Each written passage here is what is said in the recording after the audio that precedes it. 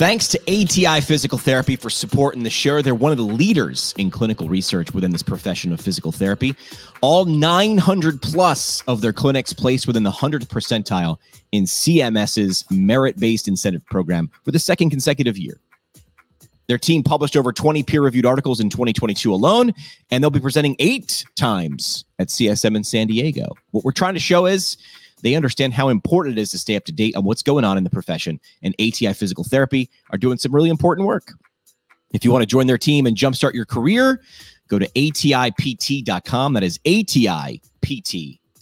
On the show today, somebody I've sort of watched from afar, interacted with, like to learn from in bits and pieces on this thing we call social media is Derek Clewley. He's a PT, educator, and researcher, all three of those things, at Duke University. Passion is educating the next generation of PTs who are going to come and take over our profession one day. And he loves integrating research and evidence with clinical practice. And he's involved with a number of knowledge translation and clinical practice guidelines. And those things excite me because that's the marriage of communication and physical therapy, or communication and research. How do we take what we know and make it understandable and digestible and get it out into the world? So we're going to talk about medical misinformation, knowledge translation, as I mentioned, and how to get practice guidelines into clinical practice, because that's the point. They're called clinical practice guidelines, but where are they? What are they? And how can we make them better? Derek's a super smart guy. We get really, really into some stuff. I get excited because you can tell because my voice gets really, really high pitched and I start speaking very quickly. So that's when you know I'm excited. And Derek was an interview, or I don't want to call it an interview. It was a conversation that really just it excited me. So we kick things off, I believe, if I can remember correctly, with social media influence and influencers and what those are and what they're definitely not. So I want to thank Derek for his time because it was a really exciting conversation, not really an interview. And I think you're going to learn a lot. Bottom line, it was just a fun conversation. All right. Also supporting the show is Physiotech. They're one of our new sponsors. This is pretty exciting. Here's the question. Would adding an additional $290 per patient per quarter help your business? I think you know it would. Remote patient monitoring can do that. RTM, remote therapeutic monitoring, can do that. But you might think it's complicated and time consuming. But what if I told you it wasn't and didn't have to be complicated or time consuming? And what if it also, and this is what we're here for, improved patient outcomes, reduced provider frustration, and improved clinic revenue? What if it did those things? Well, it is. Find out how to get started with RTM. Go to physiotech.ca. That's physiotech.ca to find out more. No strings attached. And finally, I want to say thanks to our friends at MW Therapy. They've been with us for a while. They deliver a modern all-in-one outpatient EMR with the built-in patient portal, marketing automation, and billing features you want at a value you deserve. MWtherapy.com. That's where you go. Where switching your EMR is easy. All right, let's get to the episode. This is PT Pinecast.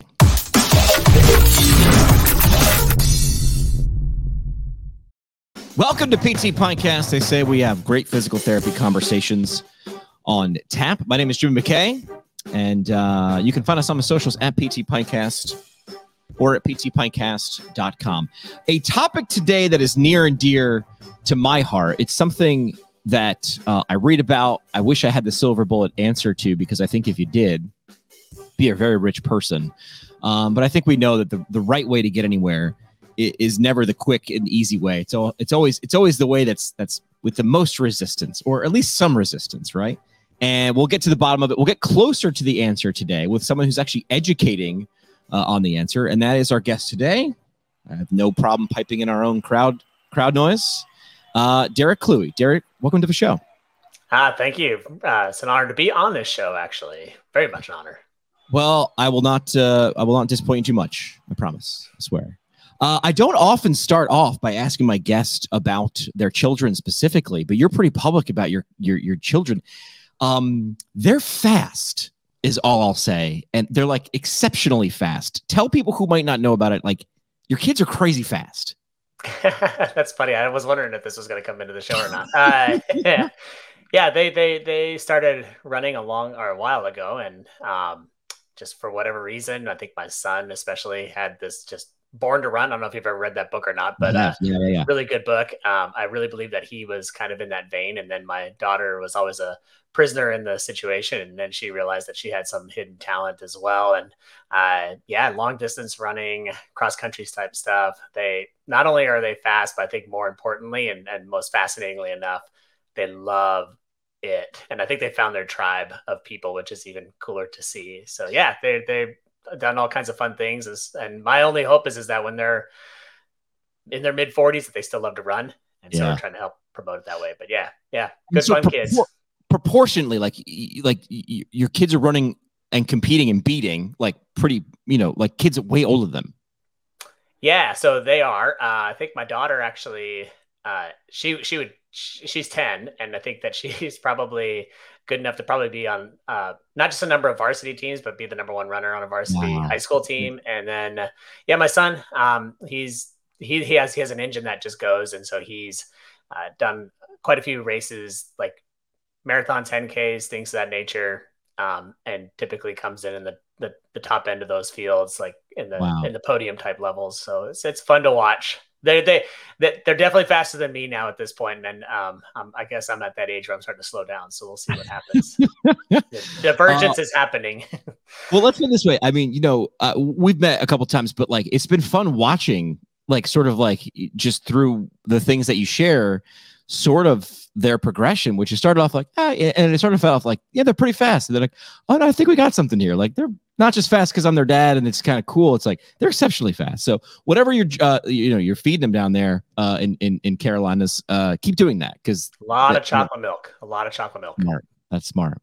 All right, so that wasn't the hardest question. The hardest question we like to get out of the way first is what are you drinking? What is on tap for Derek today? Oh, I'm drinking actually something pretty good. Actually, it's up in your neck of the woods, I guess. But it says Southern Tier Brewing Company. I don't know if you know that one. So it's a Blackwater Series Nitro Hot Cocoa Imperial Stout. There's a lot of words in that there. One. Yeah, Southern Tier is up near Buffalo, I think, somewhere up there. That's like upstate. There's a lot of stuff in this. It's got cocoa powder, chocolate, and marshmallow flavors. All right. How is it, by the way? Have you had it before? It's good? Oh yeah, it's a knock your socks off Imperial Stout, so it's pretty darn good. All right. If people listen to the show, I know I like this one. This is called the Juice Bomb IPA from Sloop Brewing, not very far from me in upstate New York. So Derek, welcome to the show and cheers. Thanks for hanging out and talking with us. Thank you. Like a lot of conversations I get to have on the show, people know me as the guy who talks. I do a lot of listening. I mean, you can't, it's not easy to notice how much someone is listening. But this conversation and part of the program we're going to talk about that you have at Duke started off with a tweet. And it was somebody shared an article about misinformation and how it spreads and how to combat it, right? It's kind of like the what, so what, and now what. I think we can mostly agree, as much as we can, that misinformation is not a good thing, right? Unless you're the person maybe perpetrating the misinformation for nefarious reasons. And I wanted to start off by pointing out that I think his name is Seth Peterson had shared the article and then tagged in Chad Cook, and then Chad tagged you in because there's a program at Duke that we're going to talk about. Ironically, the original tweet had an article linked in it, which was great.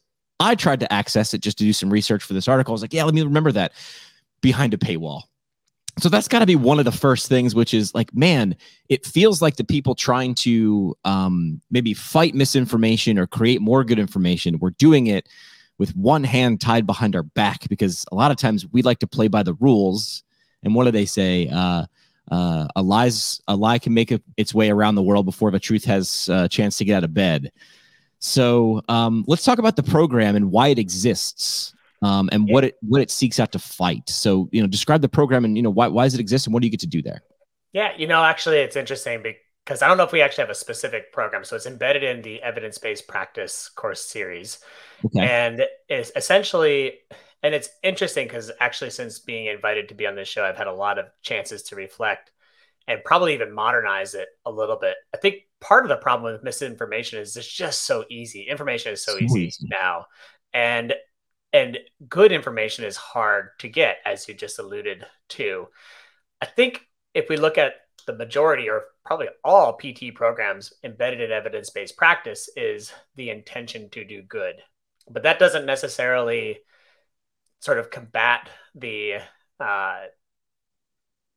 the defense, I suppose, for all the bad information that is out there. And as clinicians, practicing, high productivity, those kinds of things, information that is easily accessible and quick and allows for us to make those shortcuts is what we kind of lend ourselves to. So one of the things that we do with our evidence-based practice course is provide kind of what a lot of PT programs do. And that's a lot of the types of information sources that we would want our students to gain their information from. But then we also talk a lot about the other sources of information, which is ultimately probably going to be where most clinicians will end up getting their information from. So we do discuss how to digest, if you will, social media and those kinds of things, because there's some good, and then there's a lot of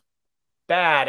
And we talk a little bit about information, and there's misinformation, there's disinformation. Misinformation is sort of inadvertent. I don't think there's anything necessarily negatively intentional about it. Disinformation is actually out there, and that's actually where there's a lot of intent to almost harm or make financial gains off of. And that actually can actually propagate that misinformation.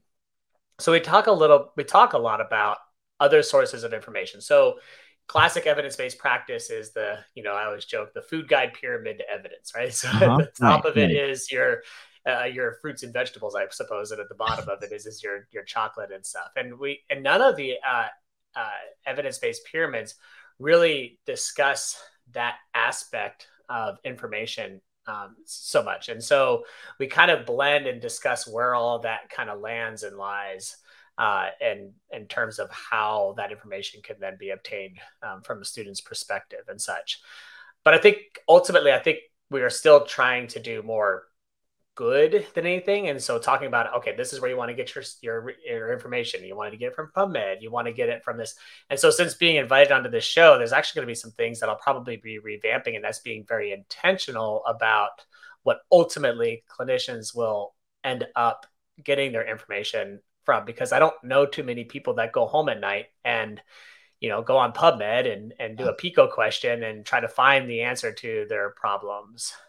Well, this obviously, I mentioned this is near and dear to my heart, because this is where, if you had a great Venn diagram, which, by the way, for people out there listening, is my favorite type of diagram, it really crosses over with communications and physical therapy. And you mentioned the food pyramid. We're teaching people not what to think, but how to think, right? That's probably a better way of saying when you're instructing evidence-based practice. These are good places to forage for food. This is how you can sniff out something bad. And hopefully that's what people remember as they go forward. But you mentioned it's more dense. And there's a guy we've had on the show numerous times. The guy's name's Mike Morrison, and he did his PhD in user experience. So he's got this. He's got a psychology background and a web design background, and he says this is why your website's bad. And he's got the research to back it up. And he's like, I want to help scientists get better at it, because their information is better. It's just their delivery, where people who give away, that we just had Halloween not long ago, people are handing out candy, their information flies off the shelf, but it might not be the best quality for you. So how do we fight that? And that was actually something one of my professors, when I first launched this show, I was a second-year student, so I still had like a year and a half to go in PT school. And one of them sat me down and in a nice way said, listen, just understand that this thing called podcasting, this is 2015, sounds like it's going to be a thing, right? And just be careful, because and almost like quoting like Spider-Man, like with great power comes great responsibility. And it was like, you got a pretty big stage. And it made me say like, oh man, yeah, if we go on a tangent, or if I put somebody in the seat, that could go far. And that's a scary thing. I mean, you want to use the Joe Rogans of the world, for better or for worse, that goes far. And that is power, but it should come with responsibility. Yeah, absolutely. And, one of the things that we do allude to is in terms of the sources of information, like obviously PubMed, RCTs and all this stuff, but, we've all been clinicians, and, we sit in there and like, the patient's not mine. And by the time you get there, the opportunities to create shortcuts just don't work. So then we end up in spaces where things are easy and they're also fed to us, right? So we don't actually have to go. So we become cognitively lazy Yep. in some respects, not necessarily with bad intent, but just because we're also just curious. And so it's great, like things like Twitter and those kinds of things, and there are influencers out there who can give us a lot of information. And it's interesting that you said that those who oftentimes, not always, because there are definitely scientists who are influencers as well and who have credibility.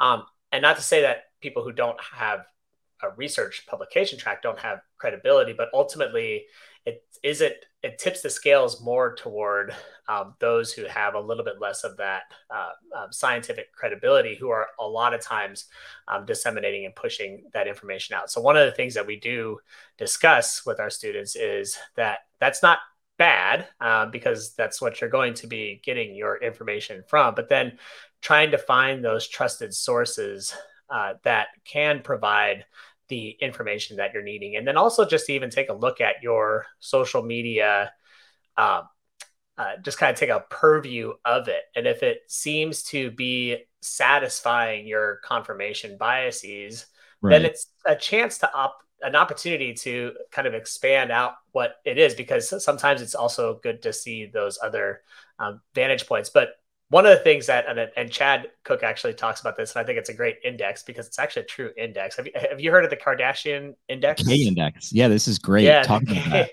yeah, the K index, and we talk about that, right? So there's and actually a lot of professors and researchers are very keen on that. Well, because And so, it's a playoff of the H index, right? yes, It's the H index, yes, right? it's kind of a play off of it. It's actually a little bit more of it's based off of the amount of social media influence you have, and that can be measured by the number of followers, the number of Right. tweets that you have, and that sort of thing, as compared to the number of publications that you Right. have. And so somebody who has a high Kardashian index, which is why we know it's called Kardashian, is because there's a lot of fluff without a lot of substance. And so, Right. Famous for being and famous. right, famous for being famous. And so we look at that, and if your social media's pushes are being kind of funneled through that sort of mediums, individuals that may have what you perceive to be, and actually calculate, but I don't think that anybody really does, but has large K indexes, then maybe finding those sources of information that Right. are a bit different. A lot of pomp, but not a whole lot of circumstance. Yeah, I it's interesting because I look at some of the greatest researchers and contributors in physical therapy, especially, uh, and look to see, okay, well, how many followers do these Right. individuals have, and they don't, and that part of that is because they're not pushing things out, right? So part of it Right. is that they're not giving the information available. So so I stand at a unique vantage point. I'm weird. I understand this. So I tackle or I look at what you just mentioned as a great opportunity, right? You have really smart people. And typically, what I do is I reach out to people like you, and I say, hey, come on my show. I'd love to talk. Most of the time, people, they'll say yes. Most of the time, people very humble, like, I don't really have anything to add. And I'm like, I don't know, man. You just wrote an entire book on this subject. I think we could have a 20-minute convo about it. But most of the time, what you're mentioning is the smartest people in the room are typically the most humble. They're also terribly busy. They aren't trained in communicating, right? So it's something that's outside of their comfort zone. They sometimes don't think it's necessarily in their scope, and that some imposter syndrome creeps in. This is my day job at Mount Sinai Hospital. I work with some crazy smart people, and I'll be like, you just had this publication or you just did a project with the World Health Organization. Maybe we should do like a 15-minute breakdown. And they'll say, I don't know if I have anything to add. And I'm like, I don't know. You're one of 6 people on the World Health Organization thing. I think you do have something to add. I think people need to hear it. So it really is funny. It's like sometimes we're our own worst enemies. Sometimes the information isn't getting out because of these very humble or simple but not easy reasons to overcome. And I run into the same thing. I say most of my job as a science communicator in my day job is 10% communications and 90% psychology with people. Yeah, 100%. It's interesting with the in terms of, especially, researchers and other individuals that might be able to give less misinformation. I think part of that is just ingrained in some of their their being, if you will. As a scientist, you're always looking at the true curiosity, no Right. agenda noted, right? Right. So in terms of influencers, people aren't influenced by the uh, things that are boring or things that kind of fall in the midline or things that are kind of like, well, it may be effective. I don't know. It may Right. not be effective. Like that doesn't help Joe clinician out there Right. working and managing patients. They're looking for, and actually we're grabbing those straws of something The that's like, edges. show me the effect. And if you look at a lot of Right. the research studies, those effect sizes don't tend to fall into, and even they don't even match what we see clinically, but there's a whole different conversation around on that. And so I think we naturally gravitate toward those who have stronger levels of influence, just because that's what we seek in our own biases, if we will, or our own desires. So we kind of want these shortcuts to get us to these endpoints, and that's why we talk a lot about bias when we in our evidence-based practice course, and not just bias in research, because bias in research it's kind of boring. Like I think that whenever I have my students like, can you tell me all the different types of bias that are in this? And by the time that they're done, they'll never do that activity again. And they kind of recognize it. I think Right. actually looking at your own internal biases and trying to recognize what your biases are and try to how to combat those, that actually kind of helps get to some of the information, some of the issues about misinformation. Because if you look at misinformation literature, it's kind of, I've read it as like there's four different kind of layers to misinformation. There's Okay. policy level misinformation, which is kind of like, you know, that that's a whole different, that's not even within our wheelhouse. And there's organizational, so things that, you can find organizational type policies and things like that that can help to combat misinformation. And certainly that's something that we talk to our students too about, like, get into a system or a position where you actually have opportunities to combat some of that. And then there is the intrapersonal and then the personal levels of misinformation. And Right. interpersonal is the relationships that we have, and then the individual level is what I think is the hard part, and that's the stuff that we try to get to our students so that way they can actually sort of think a little bit for themselves, think a little bit critically, including not just research, because I think we do a little bit of we don't do enough justification if we just have our students critically appraise research. And actually, some of the things that we are looking to do is critically appraise social media, right? Yeah. Critically appraise and be very intentional about, okay, where was this source? Did you verify it?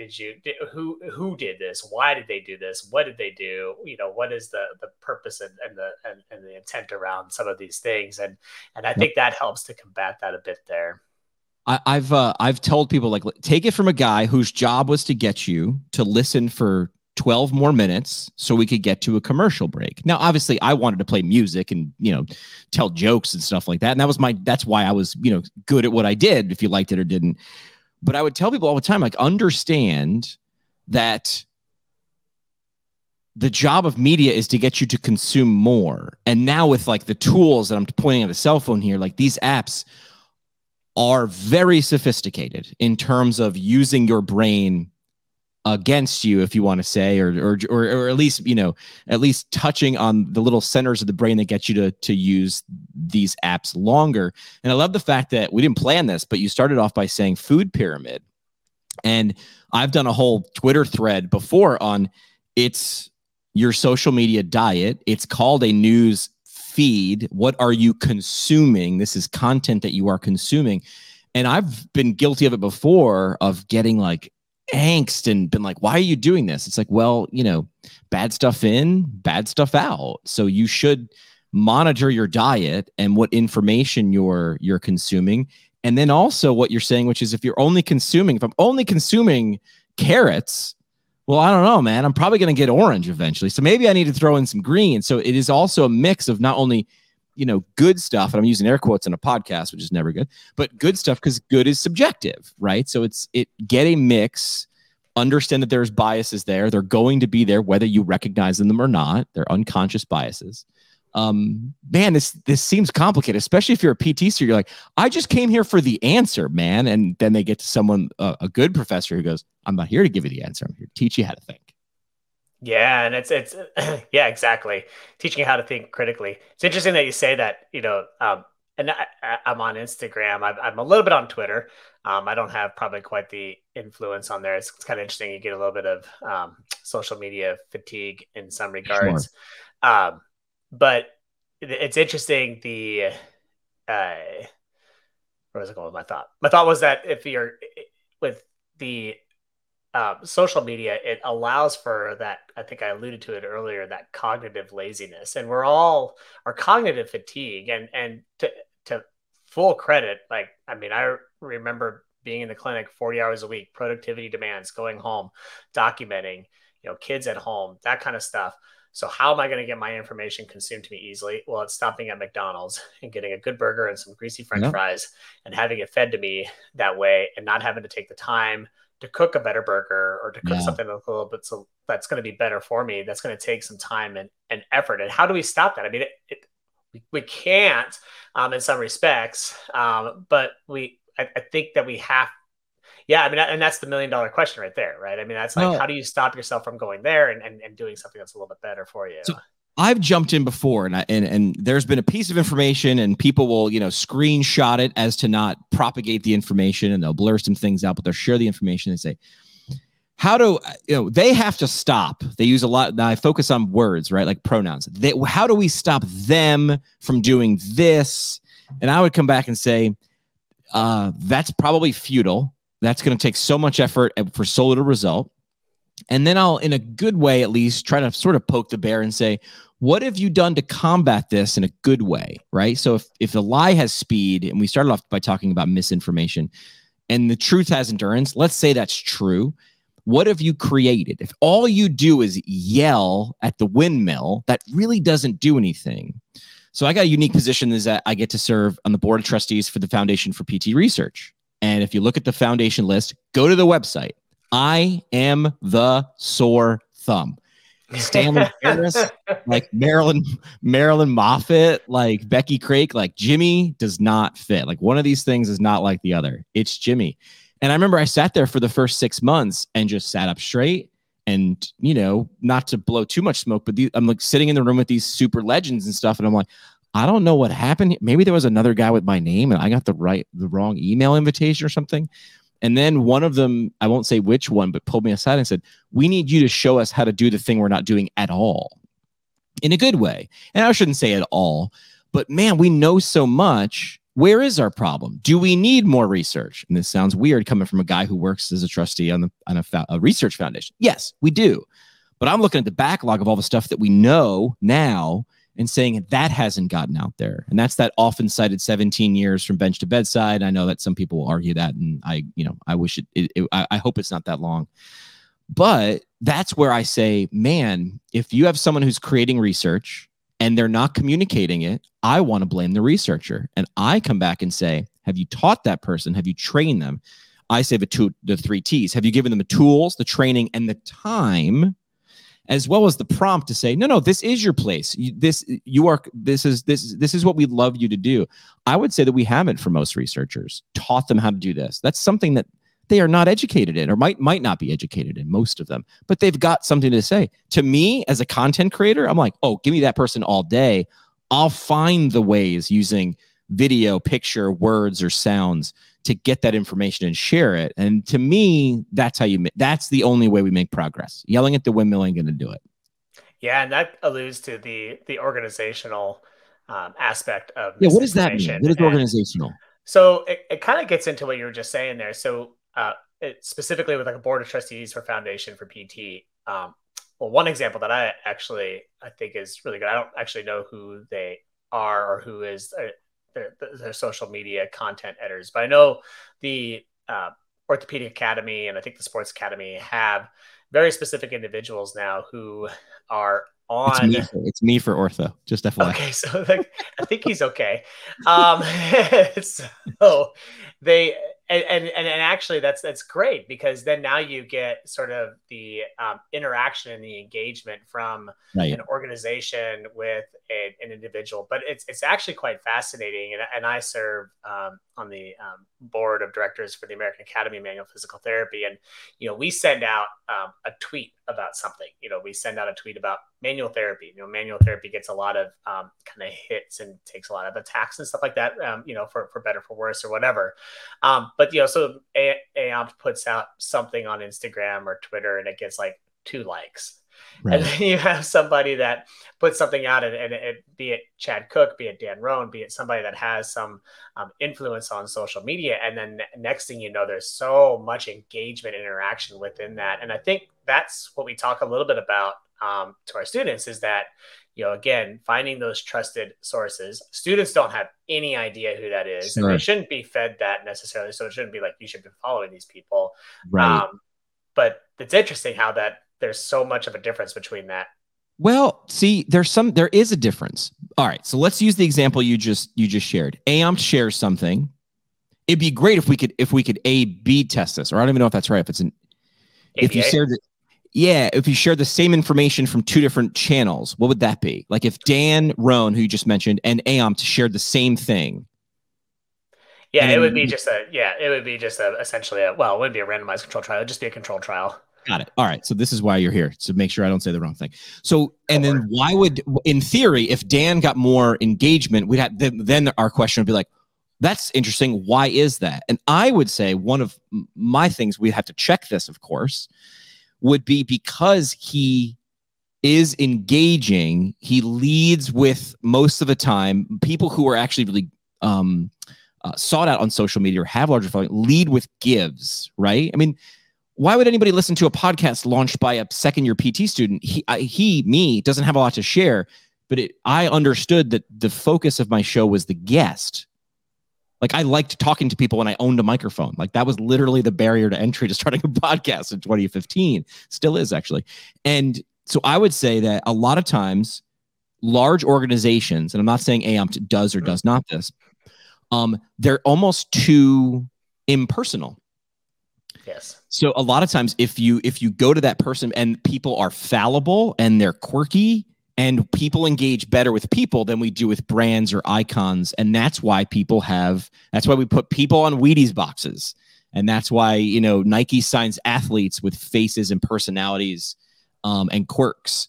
I don't have the silver bullet, but that's what I try to do with orthopedics, which is, I don't think Jimmy's is the answer. I think I would love to be the facilitator. I tell people all the time, usually before I start a podcast, I say, listen, I'm the best batting practice pitcher you're ever going to meet. I put it right over the middle, easy to hit, because my goal there is to serve it up so you hit the home run because you're the expert. So I would say that we probably need more fallibility in people and less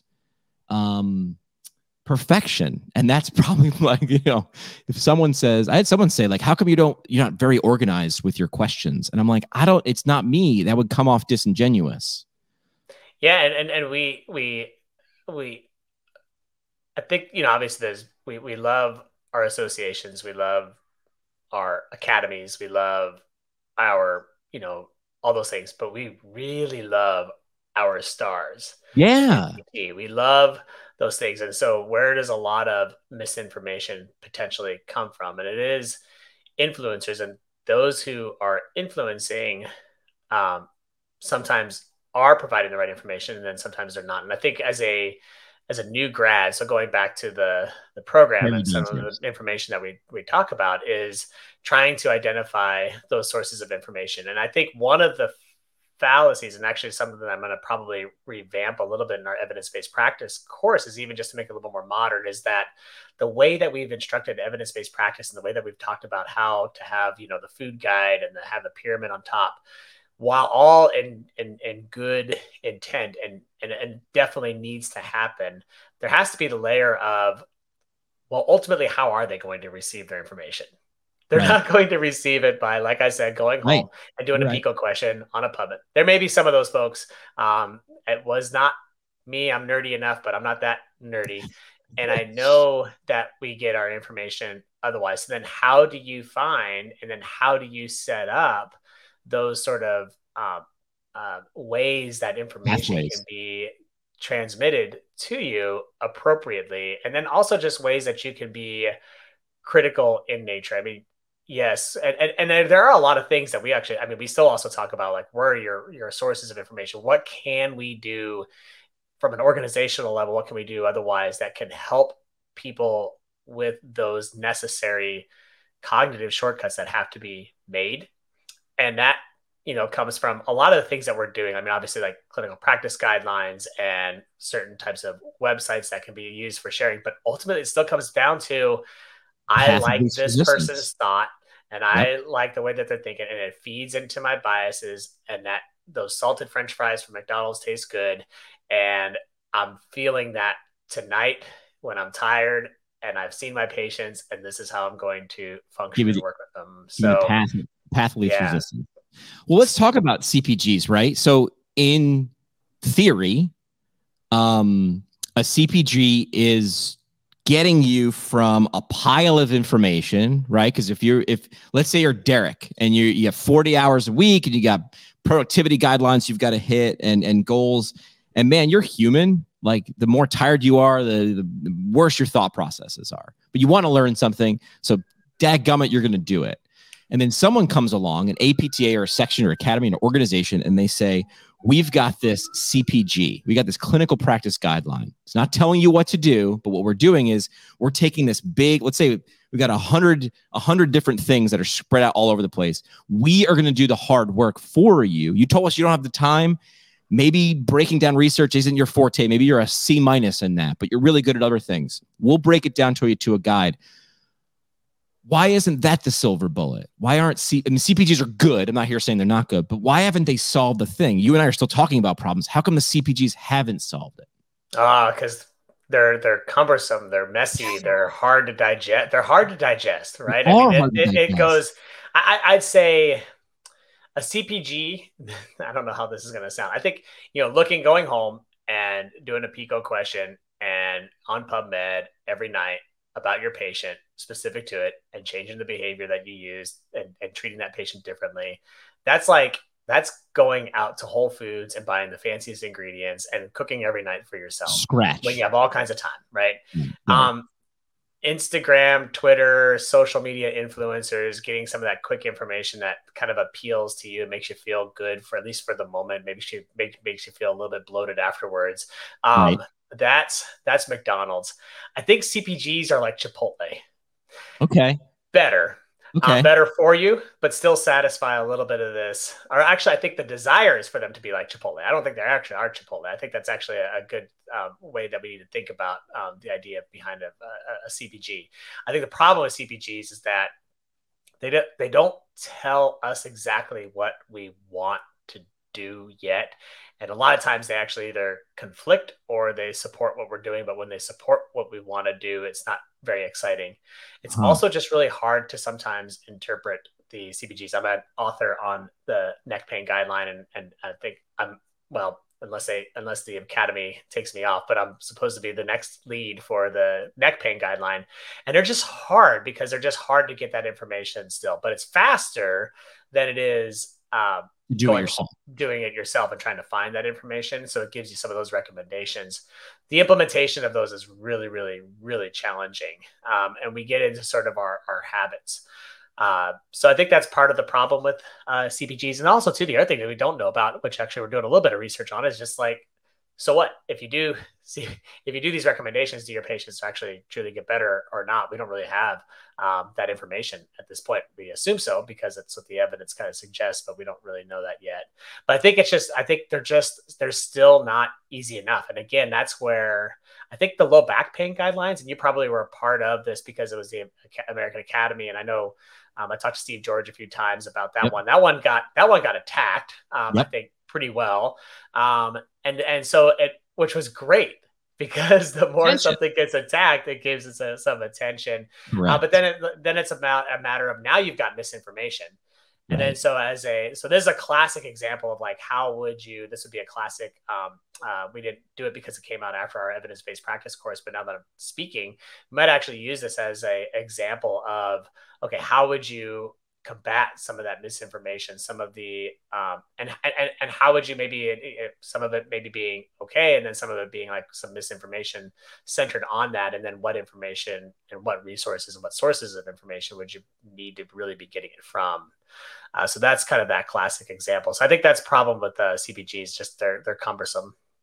Well, they're getting closer, right? I mean, because that's the idea is like we listen to the audience. The audience said, like, listen, you're close, but you're not really there. Like, keep going. So it's got to be pretty frustrating, especially when someone's like, you know, a CPG, and I only know this because my work with orthopedics. It's not an easy endeavor to create these things. I mean, these things are pretty, you know, in terms of time, effort, you know, energy and resources. Like these things are cumbersome. I mean, you know this. And they get close. One thought I had, and since you've been involved with them, I've only been working with orthopedics for a little less than a year. So only one has come out since I've actually been there. Is it just the authors that help you with, or in your experience, has there ever been a person who is non-clinical at all, a writer, a graphic designer, a coordinator, anybody with dare I say, a liberal arts degree? No. Simple answer. And then, I mean, exactly. Like that's like, they're boring. I mean, I'll be the first one to admit, like when you're looking at a CPG, they can be, and we talk about this is our sources of information. We want something exciting.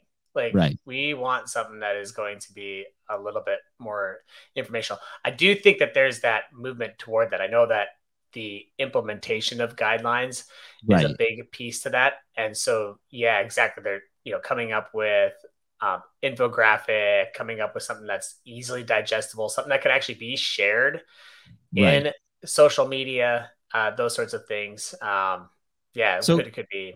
So I agree with most of what you said, but I'd be a boring podcast host if I didn't disagree.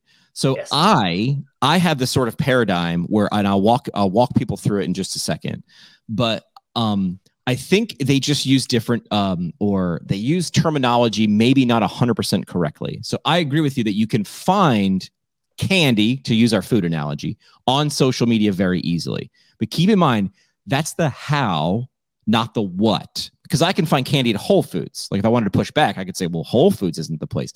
That's the how, not the what. So I always like to say, this is how I look at it. And for those listening to the podcast, I'm going to refer to a slide here that I did not think I was actually going to put on the screen. But what I have on here is the pyramid that I talk about. And this isn't, you know, my creation. I've sort of tweaked it anyway.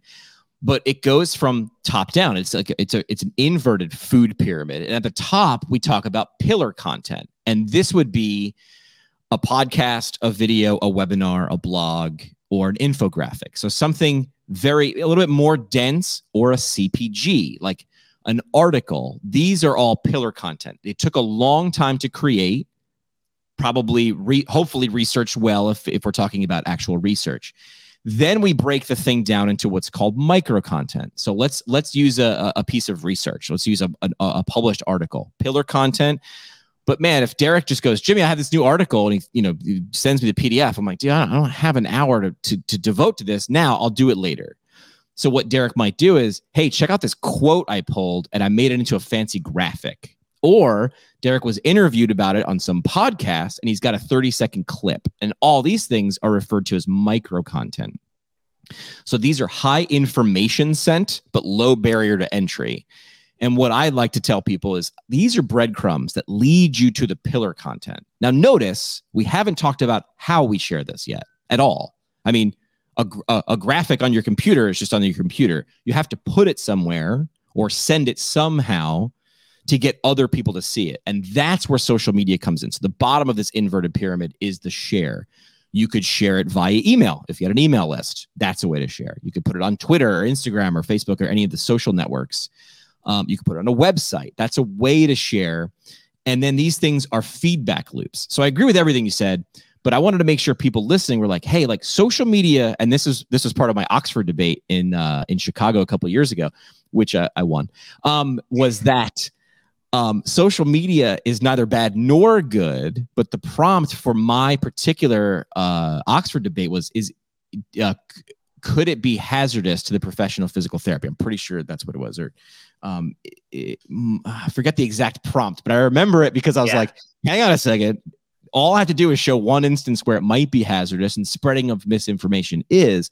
It was not saying whether or not social media is good or bad. So it is a delivery device.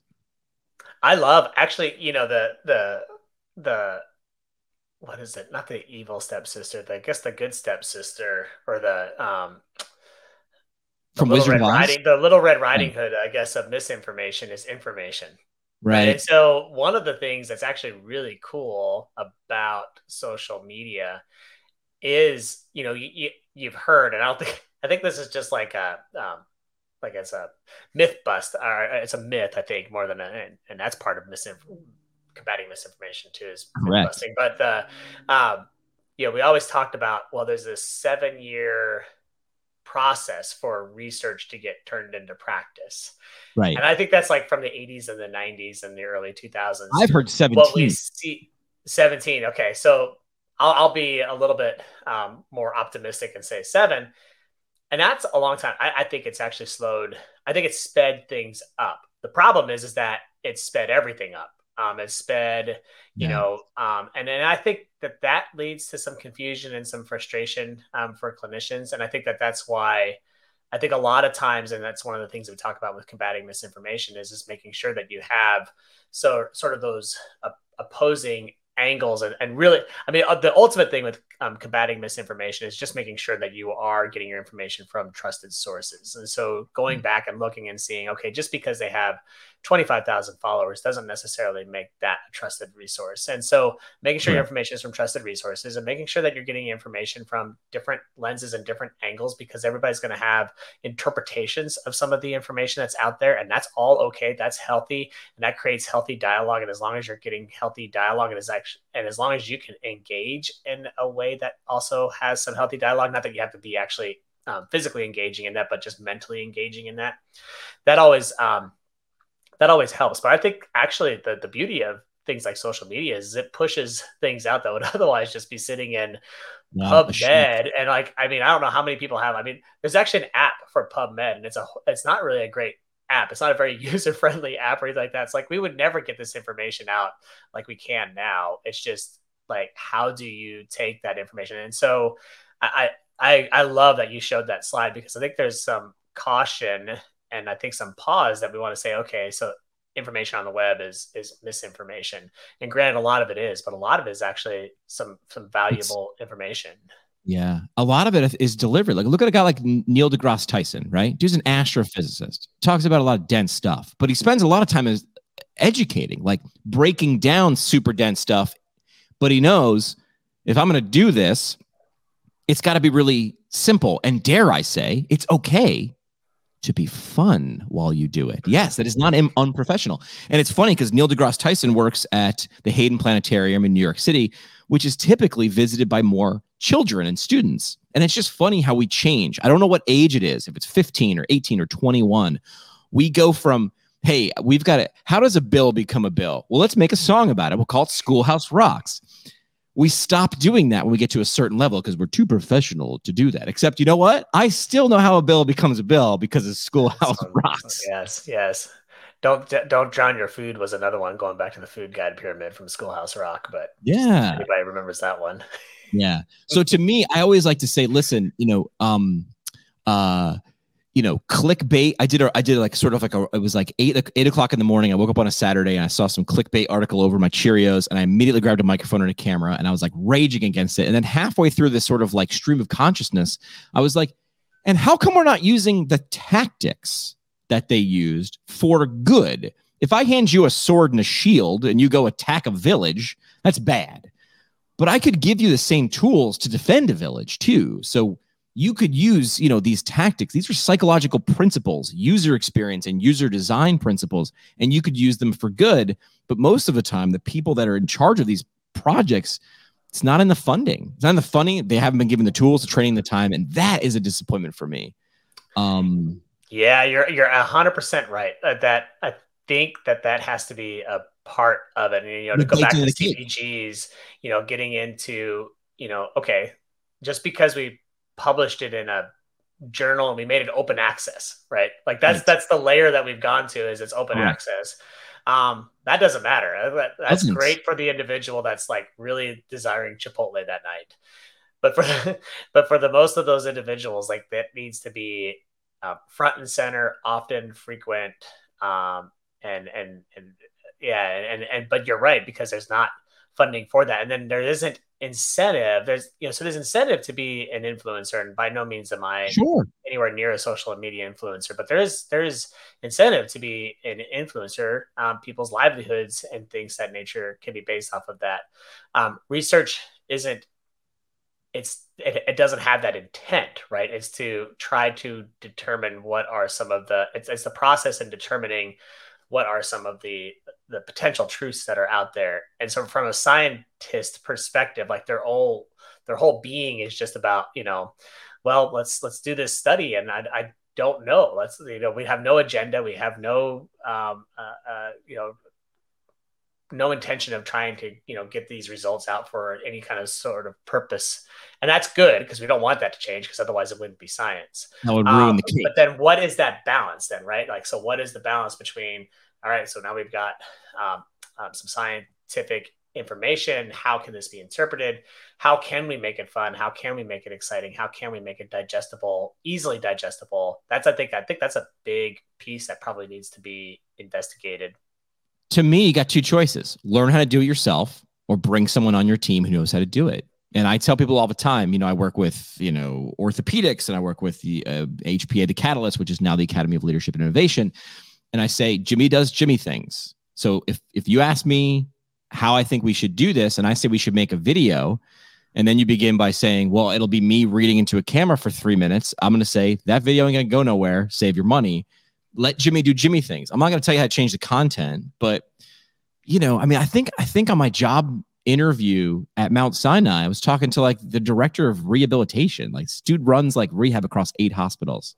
Joe Herrera, great guy. And he goes, well, give me an example of what you would do. And I said, well, if David over here drops a great paper in Nature, why doesn't that have a movie trailer? Tom Cruise is the most bankable movie star in the world, right? Comes out with a movie. They still run ads. They still make a trailer. You could just go out there and be like, Tom Cruise, it's in theaters. Go. That's like saying David Petrino, he released an article, a paper on long COVID. It's in PubMed. Go.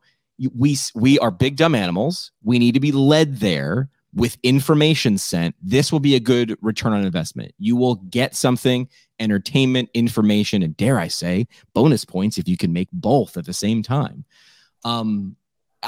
Success for me, a student actually asked me, well, you're a science communicator. What does success look like for you in 5 to 10 years? I was like, ooh, good question. I was like, I want there to be more people with hybrid backgrounds and able to insert themselves. Because that's what I said. Listen, I have a degree in PT and a degree in communications. I'm not saying I'm an expert in PT research or content or any of those things. I know enough to ask the second or third or fourth question. And that might be the difference. I know enough to do it and how to do it, and then what to do when we've got it. And I hope there's more people like that. And you know enough to recognize how the audience wants to digest that information, which is key, which is a lot of what, when you look at misinformation, it's, at the core of it, it's charismatic, it's likable, it's entertaining individuals. And that's not what we're necessarily needing to have, but at some level, we also need to move away from the staleness of some of the information. Yes. Because people get things fast. I mean, if you don't get information at your fingertips and you don't get it almost ahead of the time that it actually is informed, then it almost seems incredible. Right. The other seems more credible because it got there faster. Correct. And it got there with more excitement. Right. Energy. Yeah. You have to fight that. And this is the play that I do. I'll bring this one up on the screen. I didn't think I'd be sharing so many slides. Oh no, that means I'm really a boring guest, because if you're starting to share slides, we're going in the wrong direction. No, I think it's because we're talking about stuff that super excites me, right? These are the things that I'm like, I just wish everybody knew, it's just plain wrong. So what I bring up here is, and I think you're asking all the questions in the right order. Because I think here's what I learned in journalism school. There's only 6 questions you can ask, right? Who, what, where, when, why, and how. But there's an infinite variation of those things.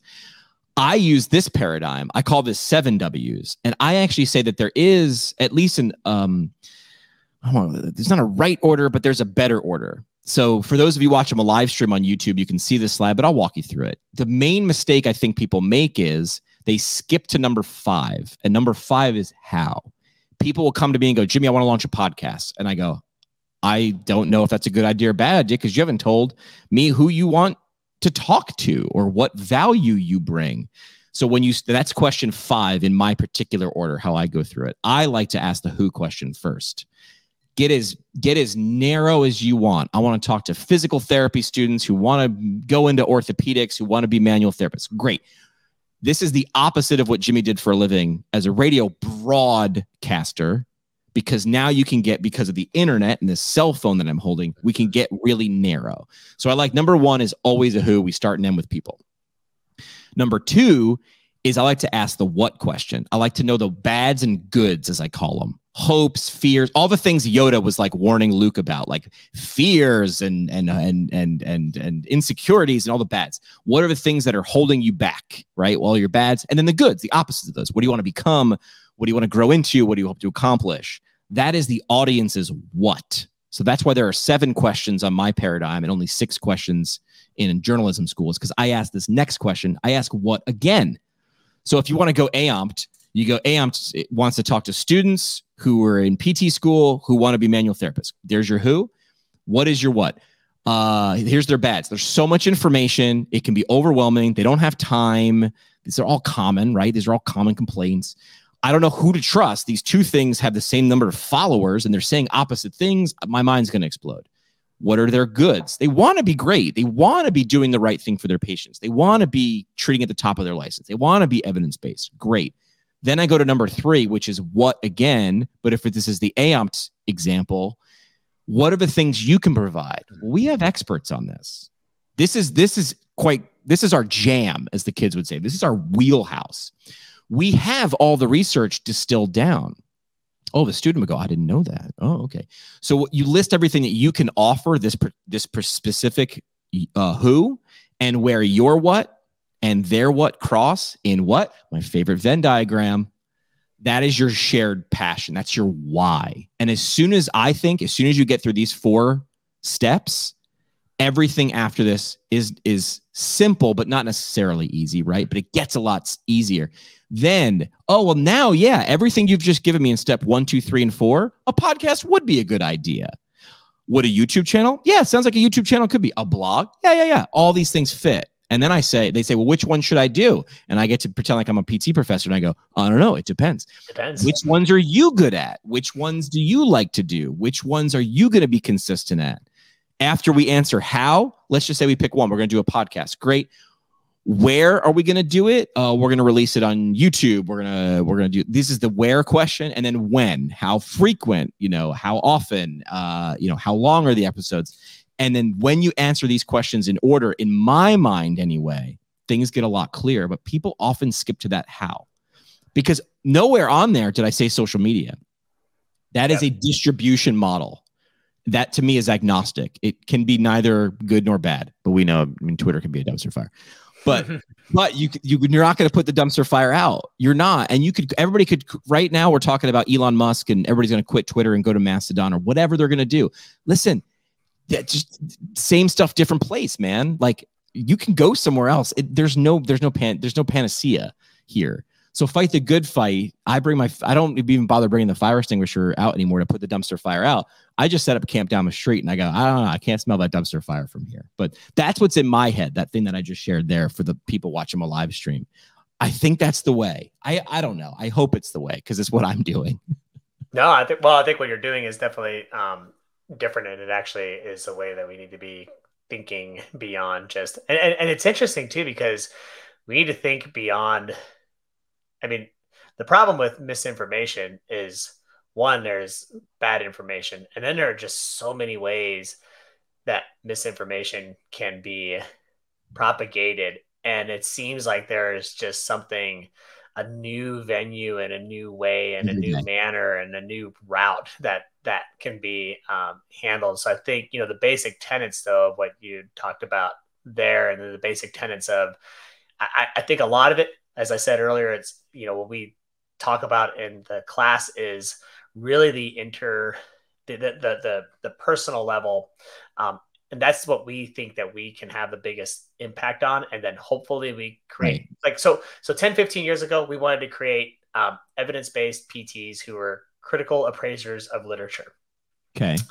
In 10 years from now, if we have PT students who are coming out who are critical appraisers of literature, they will not know how to critically appraise the other information that's out there. And we have to figure out a way that we can get students and clinicians to do that, because really that's where they're going to get their information from. And hopefully that information comes from research and evidence, and then it's ultimately our problem. So it's almost like the filter. We have to analyze and critique the filter and not actually the source. And I think that's where we're going to be, hopefully get the better information. Well, I feel good. I feel like we've just solved the problems. Now we just need other people to go out and do these things. That's right. No, I don't know if we've solved the problems, but talking about it definitely at least hints at the idea that there's a problem and that we need to try to at least kind of figure some things out. I like that. All right. You ready to do 3 questions on the show? Okay, I am. Let's do 3 questions. All right. 3 questions brought to you by our friends at Jackson Therapy Partners. They provide awesome adventures in patient care for physical therapists who care about where they're going. Travel physical therapy. Do what you want to do. Help people where you want to do it. JacksonTherapy.com is their website. All right. Who is someone the audience should know more about around today's topic? Who's someone that you think does it right? Who's someone when they crawl across your feed, you're like, yeah, this person's pretty reliable and I trust this person? Who's earned your trust?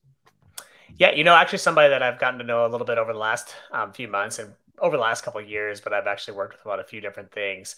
I think Seth Peterson, the individual that we talked about, I think that he is doing it right. He looks at everything he's such a deep thinker. He looks at everything from a different angle and a different lens. I think if you learn, I think his information is good that he gets out there, but I think what's more interesting about Seth is if you can learn to try to think like him, I think that's actually going to help solve some of those issues. So I'd say Seth Peterson. We got to get him on the show. I think we've talked about that. We'll do that. Second question on 3 question is, what is something the audience should take a look at if they want to take a deeper dive? If someone says, you know what, I don't think I'm that great as an appraiser of research, where would you send them? Because after PT school, I didn't realize this. There's no professors around to answer all the questions I have.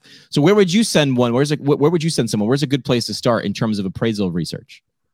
Ooh, that's a really good question. I think that there are some educational opportunities on some of the sites like either MedBridge, Trust Me Ed, that kind of stuff. I think some of those things are definitely helpful that can get you into some of the reps and sets on that material.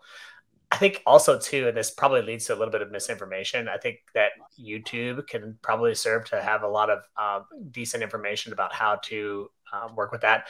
I think if you're in a health system, which a lot of your listeners are probably on, I would actually suggest getting in contact with the medical librarian. Medical librarians are like the ultimate prize in the sky. I didn't realize it until I got to a health system and I got to there. And it's amazing how efficient and how effective they can be. And I can kind of use them, but actually learning from them instead of learning from PTs who are doing research, they're the experts really. We have talked about that too. We gotta write that down. We need a list. Let's get a list started. I'm literally just yelling at myself in my house. But I've heard that about medical librarians, like the unsung, like the just underutilized and like just ridiculous ROI. Third question on 3 question: why should someone care about today's topic? Like if we were to start with the end in mind, right? Like if someone were to hear, we're going to make micro content out of this. So I'm going to edit out the next bit that you say, and I'm going to use that to get people to listen to this full episode. Why should people care about what we talked about today? Well, that's a lot of pressure. I think a lot of people will care because one, they're listening to this episode. So I think that we've got a little bit of a lead in that way. Talk to people who, because listen, you got a bell curve, right? People who are never going to hear my episode, people who listen to every episode. Talk to the middle of the bell curve. Let's get more of those people in here. I think it's the people that are frustrated. I think it's the people that are, on social media because they're just on social media. Sometimes they don't even know why they're on social media. They sit on a couch and they're sitting there digesting information. And probably it's about their friends and their, new weddings coming up and things like that. But then it also boils back down to probably some level of PT information. And that's information that they're getting. And that probably either lends, or a lot of times lends to frustration, arguments, things that are, typically like, man, this material drives me nuts. And then it kind of pulls you away from some of that. I think this information from this show, I think hopefully gives people an opportunity to kind of think about things a little bit differently in terms of their interpretation of some of the material that is out there, how to set things up a little bit differently. But yeah, I think it's for the individuals who are sort of frustrated with how information is actually provided. That goes right into my bads and goods, right? You mentioned frustration. And I always say if you're going through that paradigm that I put on the screen before, if you mention an emotion, you have got just a way better chance of getting people's attention. And that's step one. If you don't have my attention, you're not getting anything, right? And everything is a transformation story. We are all the main characters in our own movies, whether you agree or not, right? Most of us think about it like that. And we're all, I don't know, hopefully all, or a lot of us are trying to become something better. So if you can say, I know you want to be that Jedi, and I can see the thing that's preventing you from getting there. And by the way, I know how to do this. I've done this before. I've taken people who are like you, and through my program or AOMT or whatever those organizations do, I can help you become the thing you want. That's when people will follow you for a good way, right? There's a follow for a good reason. I want to follow you. I want to be on this path with you, not just drone on and mindlessly follow. I want to walk the path with you. All right, last thing we do on the show, conveniently sponsored by one of the organizations we talked about today. It's called The Parting Shot.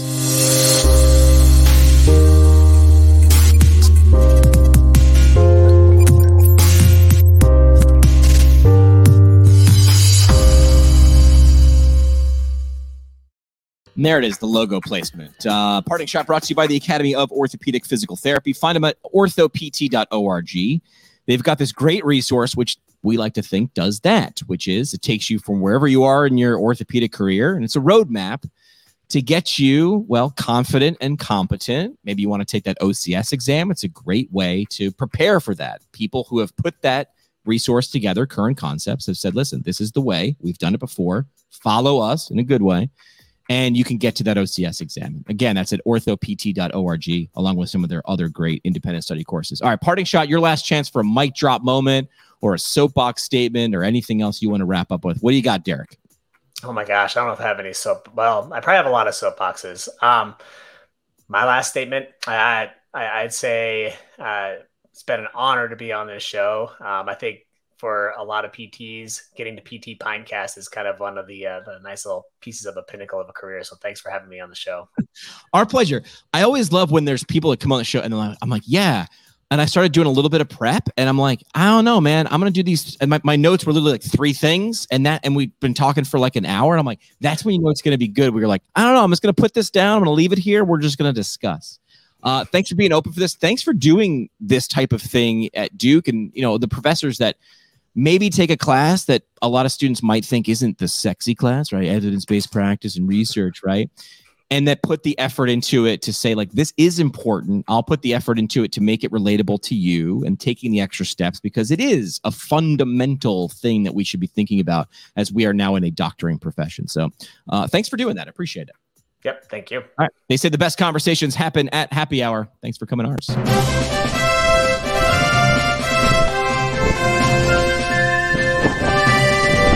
Like what you hear? Tell a friend or leave a review on iTunes or Google Play. The show today is brought to you by the Brooks Institute of Higher Learning, an innovator in providing advanced post-professional education. The Brooks IHL offers 7 on-site PT residencies, including orthopedics, women's health, geriatrics, pediatrics, sports, and neurology, as well as a neurologic OT fellowship, a competitive OMPT fellowship, and a speech therapy clinical fellowship. Therapists that complete a residency or fellowship through the Brooks IHL will markedly advance their knowledge and skills in a specialty area of practice. Learn more about how a residency or fellowship can help you advance your professional development at brooksihl.org. Our home on the internet. PTPintcast.com. Created by Build PT. Build PT provides marketing services specifically for private practice PTs. From website development and hosting, providing content marketing solutions for PT clinics across the country. See what Build PT can do for you today at buildpt.com. The PT Pinecast is a product of PT Pinecast LLC. It is hosted and produced by PT Pinecast CEO Jim McKay and CBO Sky Donovan from Marymount University. We talk PT, drink beer, and record it. This has been another pour from the PT Pinecast. The PT Pinecast is intended for educational purposes only. No clinical decision-making should be based solely on one source. While care is taken to ensure accuracy, factual errors can be present. More on the show at ptpinecast.com.